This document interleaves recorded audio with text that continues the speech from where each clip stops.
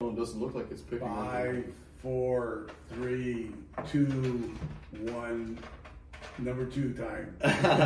How's it going, ladies and gentlemen? Welcome back to the Old School, New School podcast. This is Will Charles Egan, Chris Meekins, and Zachary Toohey. There we go.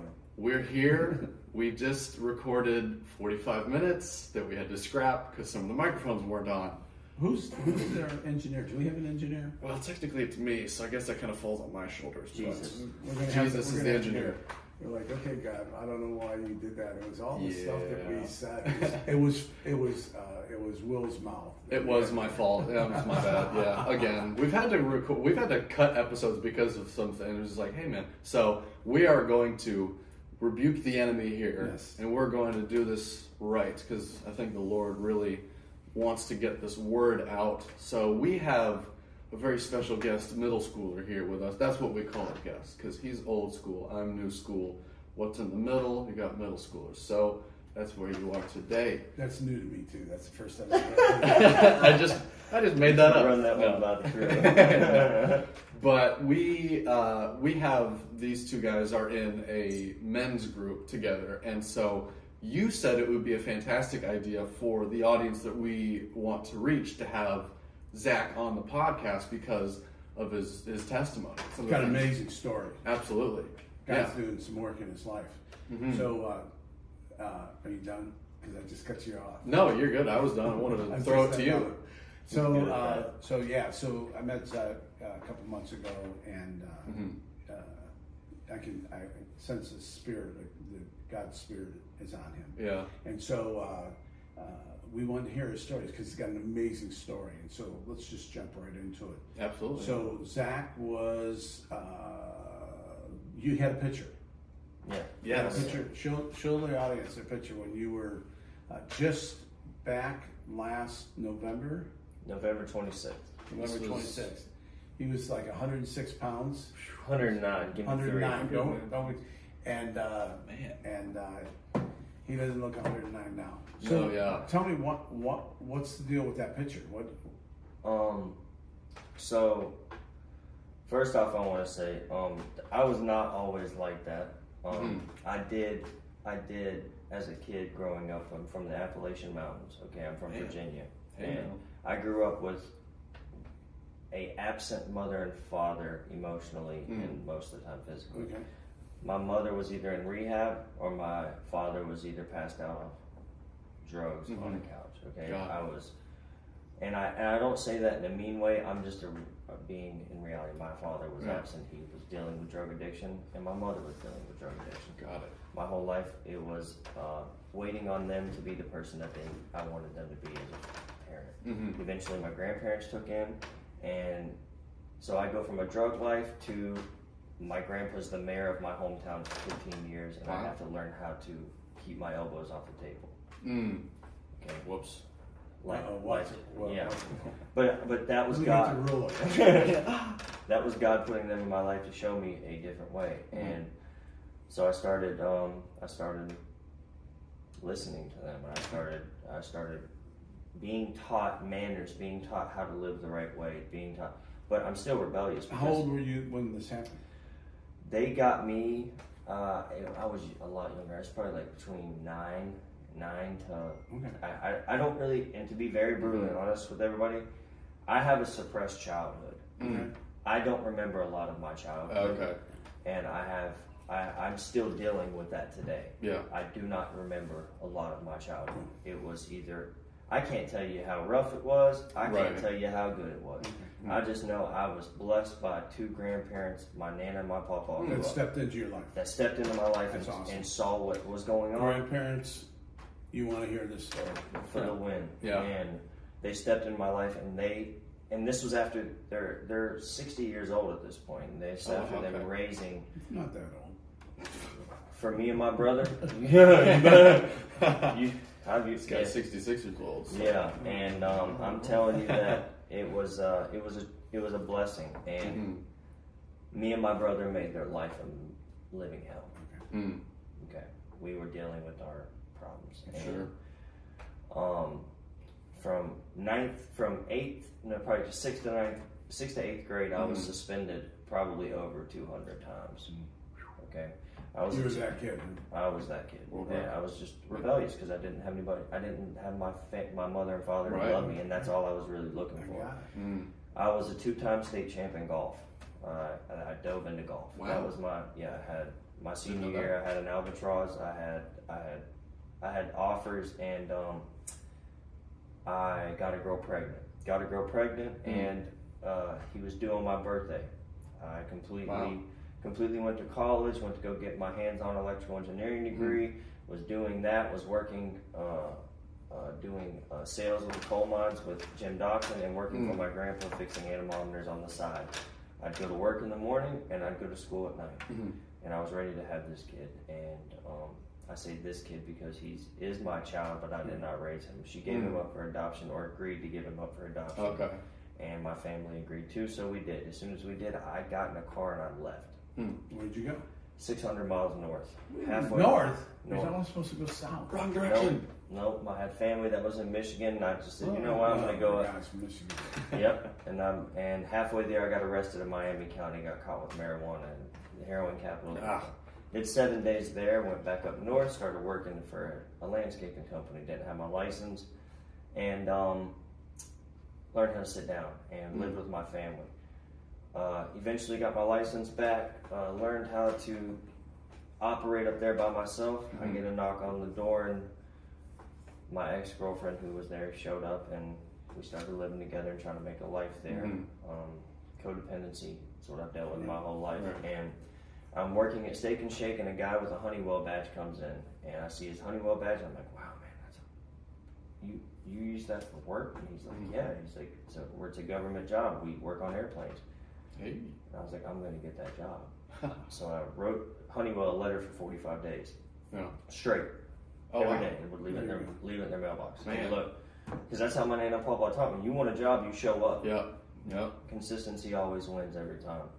And so eventually the union had a strike. They gave me the opportunity to come on as a scab. Okay. You're not outworking me.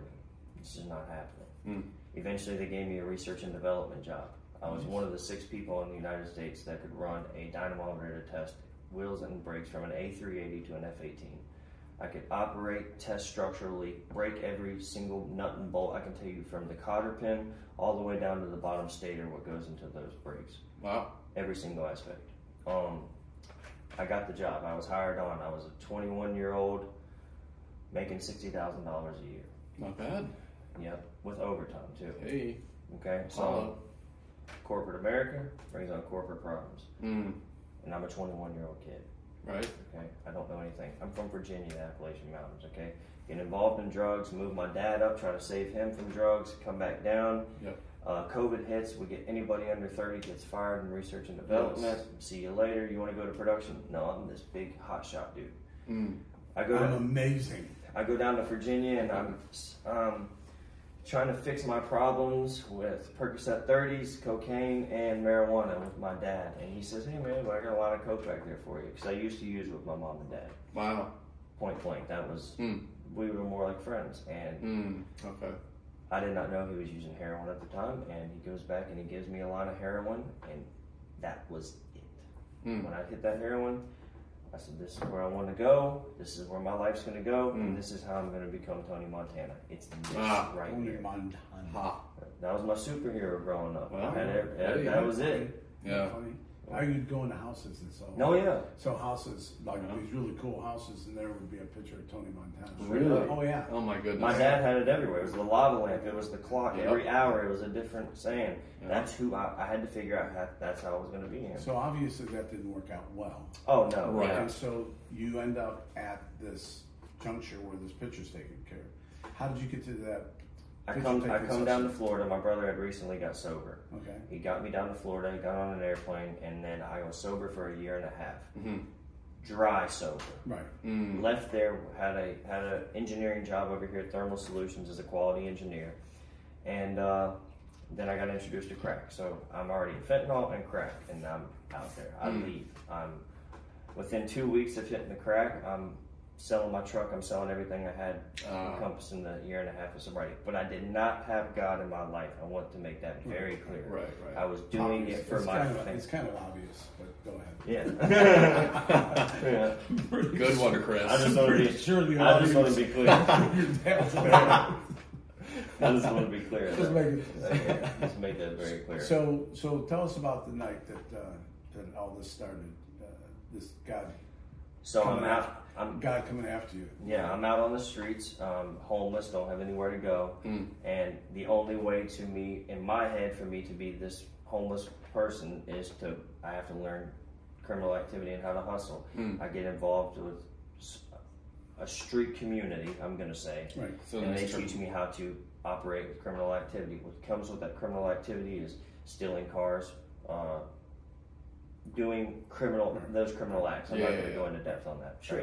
So eventually, I got in a community over in Bradenton where that's all we did. We slept during the day and we did what we did during the night. I was in a community where we would run the women during the day. They would make the money during the day, and we would do the robbing during the night. That's the way that the operation went. Okay. I'm high during all this, okay? Okay. So I'm not thinking correctly. Okay. And my hustle was stealing cars and robbing restaurants. Okay. That's what my hustle was.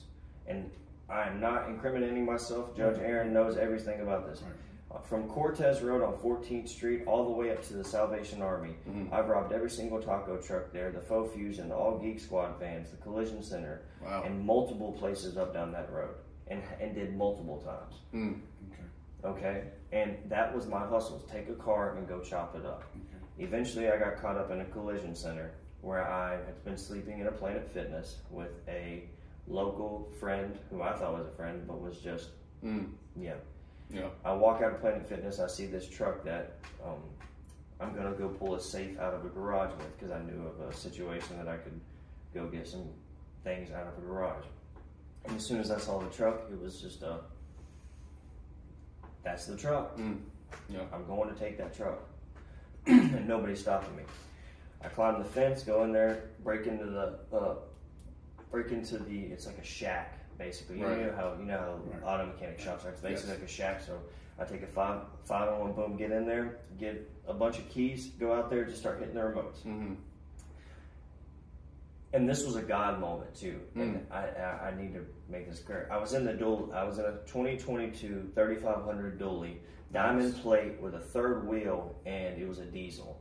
And I'm sitting at the gate, the barbed wire gate. It's like a 50-foot electric roller fence. Yeah. And it was like this. It was like, am I about to? This was the line that I was crossing. Right. That where I know there's no turning back. Yeah. Yeah. Like, and I'm talking about with my life. Right? So everything I'd done, I kind of could get away with. I wasn't worried about. But this, I knew I could, I'm going down the running road now. This is it. And I floored it. So it's the point of no return. I floored it. And I busted that fence open, and it did not put a scratch on that truck. Wow. And that night I stole 3 other vehicles and a golf cart. And a golf cart. And a golf cart. For good measure. And they were all chopped up within 2 hours. And I had $15,000 in my pocket and enough dope to kill a whole neighborhood. And I decided to go do what I do best. I'm in love with 3-wheel bikes and 3-wheelers. I love them to death. I don't know what it is. It's a weird niche. I just love them. But anybody knows me that I love my 3-wheel bikes. And so retirement homes are my specialty. And I love going in there to get my 3-wheel bikes. And I'm on a 3-wheel bike, I'm going down the road, and I get some buddies that tell me that they're looking for me. I already know. I know what's coming. And so I go stash everything that I have, and I'm riding my bike down, right down the road. Jump out boys come. You could feel jump it. Out boys. So the jump out boys are the no question guys. So if you see, they're the po-pom? They're not the police. They're a special task force for Bradenton that is either. So they're either they hide their identity. Okay. They're special mission type guys. Okay. Yeah. And so I'm looking ahead at the gas station and I see Bradenton Police Department, Sarasota County, Manatee County, and I see all the cops up there. So I'm like, oh, okay, I'm going to hit the UE, blah, blah, blah. And I see them not follow me. But I don't notice the Yukon coming up behind me, and they run over and they stop in front of me. Ooh. And they literally get out of the car, and they pick the three-wheeler up, and they slam me on my head. Wow. Okay? Them boys do not play. Broke 6 ribs. Yeah, it was a real. So that's the night you got arrested. That was the day I got arrested. The day you got arrested. And so we were talking a little bit earlier, but because the story gets even more amazing.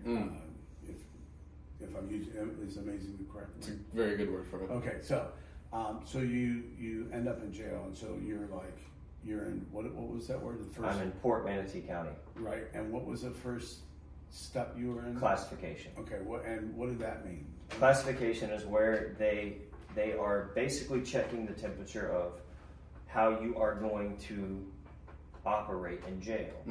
Okay, you're not in a public dorm. You're in. Number one, they're just starting to say, okay, what's his priors? Has he ever been to jail? We need to watch him and make sure he doesn't get in any fights. Right. If he does get in any fights, is he in a gang-related fight? Is he with a racial fight? What's the situation that this guy is in? And we're going to talk to him medically because I'm coming off smoking 3 grams of fentanyl a day. Yeah. Okay.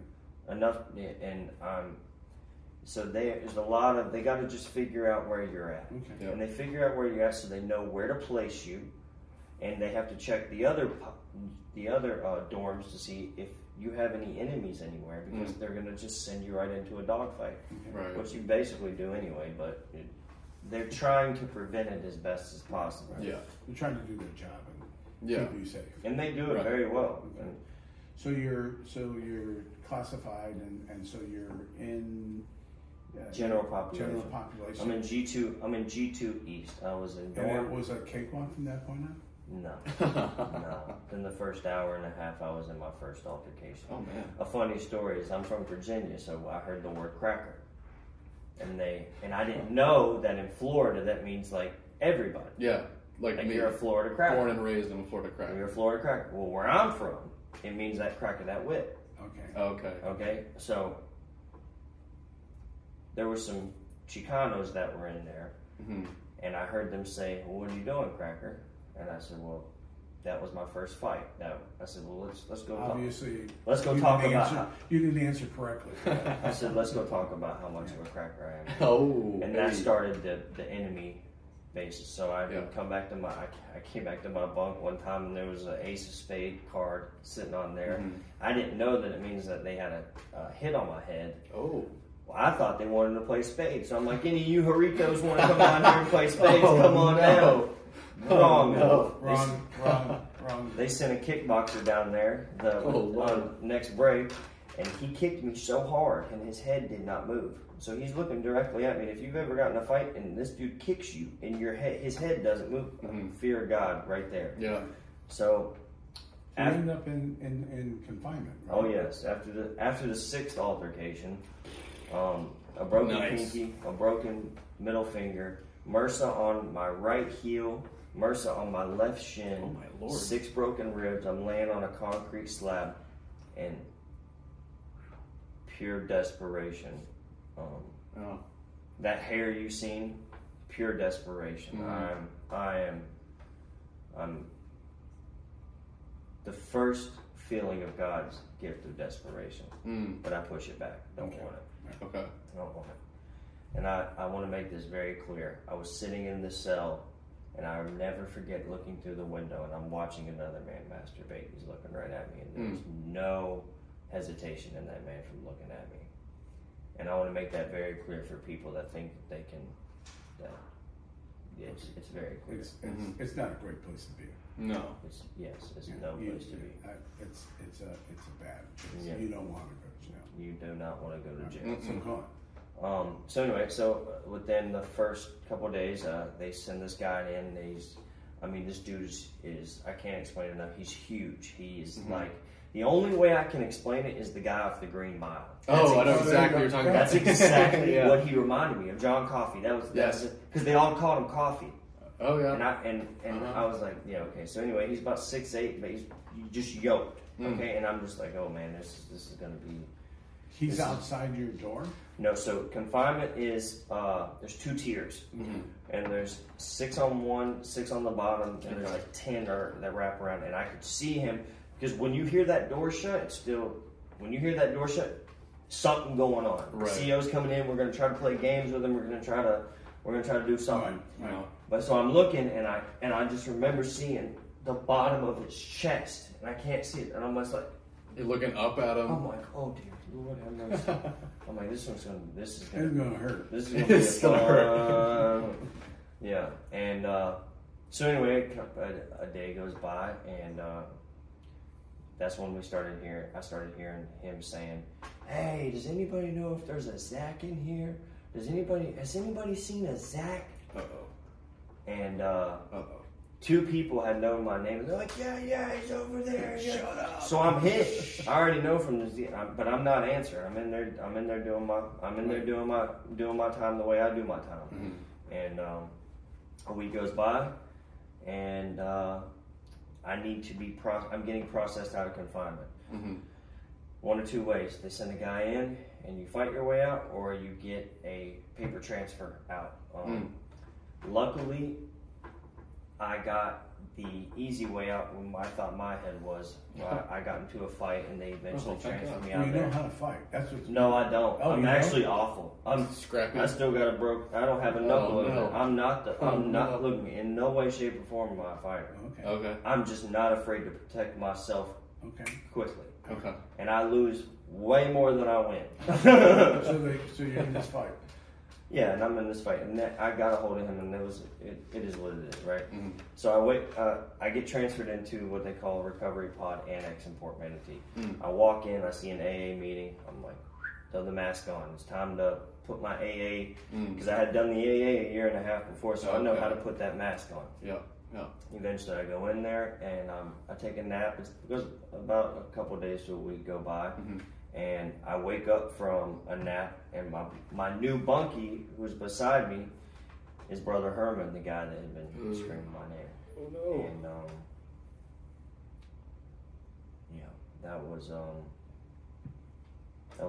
that was the longest couple minutes, because you don't know, you don't know if you're about to get a sheet Am pulled. I in a dream or what? You don't know if you're about to get a sheet pulled over your head. You don't know if you're about to get pulled to the bathroom. Or you don't know. You don't know. And I was a little boy, and he's a big boy. And there's nothing that Zach could have done, no matter how hard I screamed and kicked. Okay. And he said, "Let me talk to you." And I told him, "No, I don't want to talk to you. I don't want anything. I don't even want to be seen talking to you. I don't." And he would throw little darts at me. I would say, he'd be like, "Oh, there goes T White boy running for the devil. There's little Lucy after him. Little Lucy's on his back." And blah blah blah. What? And I'm just like, dude, this dude is really in love with me, or there's something really going on. And so some time goes by, and eventually I sit down and I talk to him. He goes, "Let's go in the yard." And I'm like, "No, we're not going in the yard." He goes, "Well, listen." He said, "I'm just going to give it to you, just plain and simple." He just did 9 years at a work camp in the Panhandle. Okay, and for guys out there that know about 9 years work camp in the Panhandle. Okay, and he came back and he said that he found God in prison, and that God had given him multiple visions, and through his dreams of what to do at all these next steps that he did. And he told me that he's been looking for a guy named Zach. He found out my name was Zach, and he said that he had a vision that he was supposed to sit down and teach me the Bible. Wow. That was all he told me. Wow. I said, "Well, that's too bad. I'm not doing that." Nope, not There is no possible way. See, that's not been in my DNA. I'm thinking about 30 years of my life being taken from me, and you're talking to me about the Bible. Yeah. So you're looking at 30 years. Day for day. I'm talking 3 grand theft autos, burglary with larceny, burglary of an unoccupied structure, burglary of a conveyance, petty theft, possession. And you don't have the big bucks to hire a pretty good lawyer. I was being asked to read the Bible for $50 on commissary, and so anyway, that's what he said. He said, "Let me put $50 on your commissary every week, and let me teach you the Bible, and let me make it easy for you." And that sounded like a great idea to me at the time. Well, especially for $50. Oh, 50 is huge. That's a lot of money. 50 is huge, and I listened to him, and I'm so grateful. So grateful for him. He would pray with you? He would, see, this was our regimen, and we Child's 4 to 12 to 6. We had a period between meetings from 6 to 9 o'clock. He would read with me for 2 hours, and we would sit down and we would dive in. We started at so I would ask him like the 10 commandments, and he was like, "No, forget about the 10 commandments. There's 2 new commandments. You gotta love your neighbor, and if you can't love your neighbor, you gotta love them as God loved you." And he's like, "Let's just start off with that." And then we started off in Matthew, and then we'd study the Sermon on the Mount, and then we'd pray together. And then he'd say, "Well, listen, when you talk to your family, pray with your family. Before you read, you sit down and you get in a place of surrender, and you really, really, really, and digest each word, and you read it slowly." And so what I did was, and I still have these papers to this day, every chapter I read, I would write the chapter in my own words, my own understanding. Okay. And I would read it back to him the next day, and he's like, "Dude, that's a new perspective." Like that. And we would just blah, blah, blah. We're going to have him teach men's breakfast one morning. He would write sermon. He would write a different sermon every day about something. And he had pages and pages stacks, 9 years of sermons. That's crazy. That was his thing. He said when he got out, he was going to, and I taught him how to, anyway. He, So he went to you for a while, and Yeah. then you were saying someone from Bayside, you started going to a recovery? So Bayside has a Dream Team prison ministry that they go into the jails, and they come in and they say, "This is the sermon. This is it's either from my freedom, it's either from the sermon from last week." And the biggest part about why I really liked it too, I want to say, is they would play a worship song. And I never heard about worship songs there, but I'd be sitting there, like, "Man, why do I feel like I want to cry right now?" But then I had to, you gotta leave that chill house rock attitude in you. You can't be sitting there and be crying. Yeah, you can't feel bad. Crying. Yeah, and what's that? And I could start feeling that little tug. I could feel that. I could feel it, and I used to tell Brother Herman, I'm like, "Man, why do I feel like a piece of crap right now?" And he's like, "Because you are a piece of crap right now." Thanks, Brother Herman. He's like, we gotta make. Drop the mic. And he's like, "Man, we gotta make you a new man in Christ." And God's blessed you with the opportunity to be able to work at that. So tell me about this guy that showed up from Bayside. His name is Pastor Hatch. Pastor Hatch is the first guy that made an impact in my life and through Bayside. I didn't dive in with him until I trusted his character and what I found out about his story. And I won't say that, but you know why you could trust him, right? When you look at him, he's got like those crazy eyes. You know, when you can see like white all the way around. Oh yeah. Look at him, you're like, I see his soul. I think I can trust him. When you can move a bunch of guys in jail and make them be quiet and make them listen to you, compared to when you're doing 9 meetings a day and a guy comes in and he shuts down. There's something about what he's got. He's walking in authority. Yes. And I noticed that. So he comes in with what was this thing with the essential oils? So that was the 2 other guys that came in. Okay. They came in, and they had a big. We had a big sermon, Pastor Bernard's sermon, and then after that, he felt the need to anoint all of us, and I kind of backed off at first because I'm not jumping in and because I got to bounce it off Brother Herman. Hey, look, he's got some essential oil over there. What are we going to do about it? What's going on here? Yeah, and he goes, "You need to go do it, and I'll be there with you." And he sat there with me, and he put the anointing oil on my head, and I felt a true release in my body. Wow! And while he was praying with me, I'm crying, I'm letting it out, and but what I want to make clear is that next day, it was like a conscience was like back in my life. I started feeling good about doing good things. I felt bad about if I had a weird thought.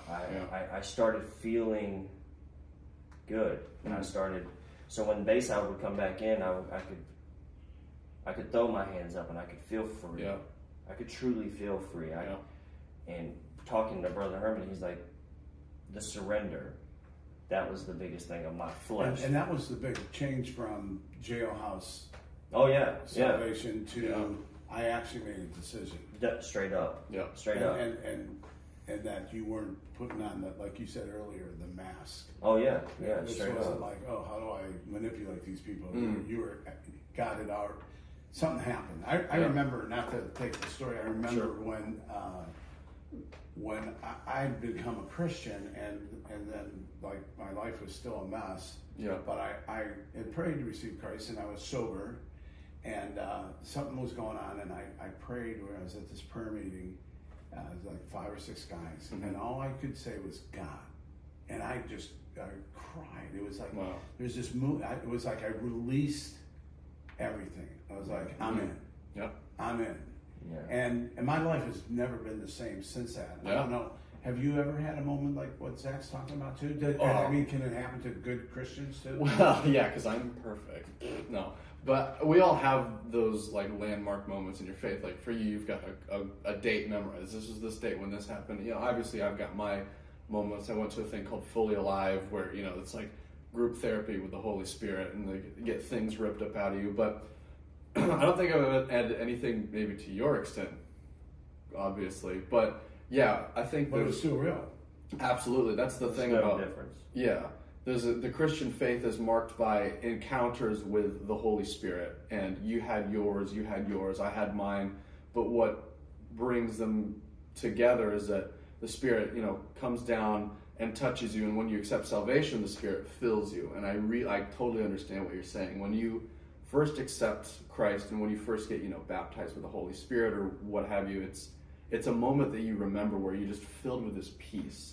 This overwhelming peace, and at first it isn't very peaceful because you're sobbing uncontrollably. Right? Yeah, you're like, what happened here? Oh, I thought I was a man. Yeah, right. And who says you really can't are now? cry? Yeah, now you actually really are. Yeah, Go figure. Amen. Mm-hmm. Yeah, but yeah, continue because I totally agree with that. Yeah. So you got anointed. Yeah. Start crying, but you're also going to get released here soon. Yeah, You're going to get put out on bail or whatever they call it. So Brother Herman had a couple of visions that he would tell me about, and they came true, and that's what really kind of gave me my leeway towards leaning towards actually what. So he had a prophetic. He would tell me that because we read in the Bible that once you're baptized in the Holy Spirit, the Holy Spirit can speak to you your dreams, prophecy, you can heal, you can. And I did not believe that. Right. At all. Until he would start saying it. Yeah, until he started saying, hey, half this room is going to be gone. Yeah. And we're talking about 12 people in jail, Yeah. in a open bay pod. Okay. And that week, they all leave. And I wake up and I'm like, oh my gosh. And he's just looking at me smiling and laughing. And he told me, he said, yeah, man, you're gonna be out of here in a week. You need to prepare yourself and be mentally and spiritually and physically ready for this, period. Ooh. And so you got out and you shared in our last podcast that never got that you woke up and you're like, okay, oh crap. Well, no, I'm sitting there and it's the day before I know that he told me I was getting out, and I didn't know if I was actually getting bonded out or not. And I didn't want to leave. Why? I was scared. Legitimately scared. And I could still feel that scaredness of sitting there looking up at that bunk and looking at Psalm 23. And I knew I was in my valley. Yeah. I knew like this was my valley, but I was happy in that valley. And I knew that now it's time to put the work in. You knew how to operate. Yeah, I knew how to be peaceful and there's nothing more peaceful than me getting 3 meals fed to me a day, and I get to sit with my Lord and Savior every day and just learn more about Him and what I can do more for him and to be more like him, and that you're telling me that's not peaceful. Yeah. If you're really trying to really truly seek that and seek that face, there's nothing more peaceful. But now I got to go out. Now he's telling me I got to go out and I got to deal with rent, girls, drugs. I got to deal with all this because I haven't dealt with that with my spiritual. Right. You just I had no idea. Been locked away from you. So he told me. He said, go to Bayside. Go to Bayside, and so I did. Me and my brother. What'd you call it before? Bayside by the wayside, baby.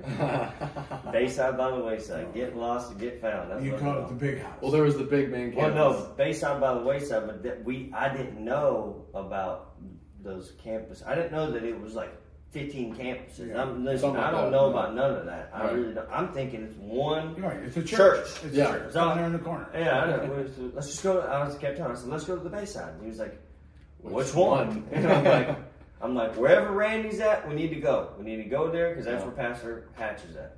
And he's like, all right, let's go. And so we went, and I walk into the church. I see a Starbucks. I see all these freaking things. And I'm like, dude, we ain't at the right place, man. This can't be. This ain't church. There ain't no way this.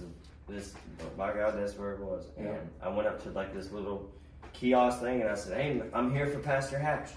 Like he'd been waiting for me for a couple weeks. Doesn't he know I'm out of jail? I'm here. He showed I'm out of jail. Did they His call life revolves around me. Yeah, here I am. And he goes, well, it so happened he's in a meeting right now. I go upstairs. By the grace of God, he's in a prison ministry meeting, and he says, holy crap, come sit down and tell your testimony real quick. This will be the perfect time. So I do, and eventually I get joined in prison ministry, and I asked Pastor Hatch, I'm like, hey man, so what do I do now? Because, I don't, it's not like I can call my homeboys that I went and prayed for. Hey, I'm out, well, we're doing good now. Right. I don't know who to call. I don't know. I don't have a Christian man in my life to show me how to be a Christian man. Yes. He says, you're going to get on your bike. And it was a Wednesday, I'll never forget it. It was a 5 o'clock Holy Bird prayer meeting. And it was Michael Lucio, Johnny Rose, and J-Dog.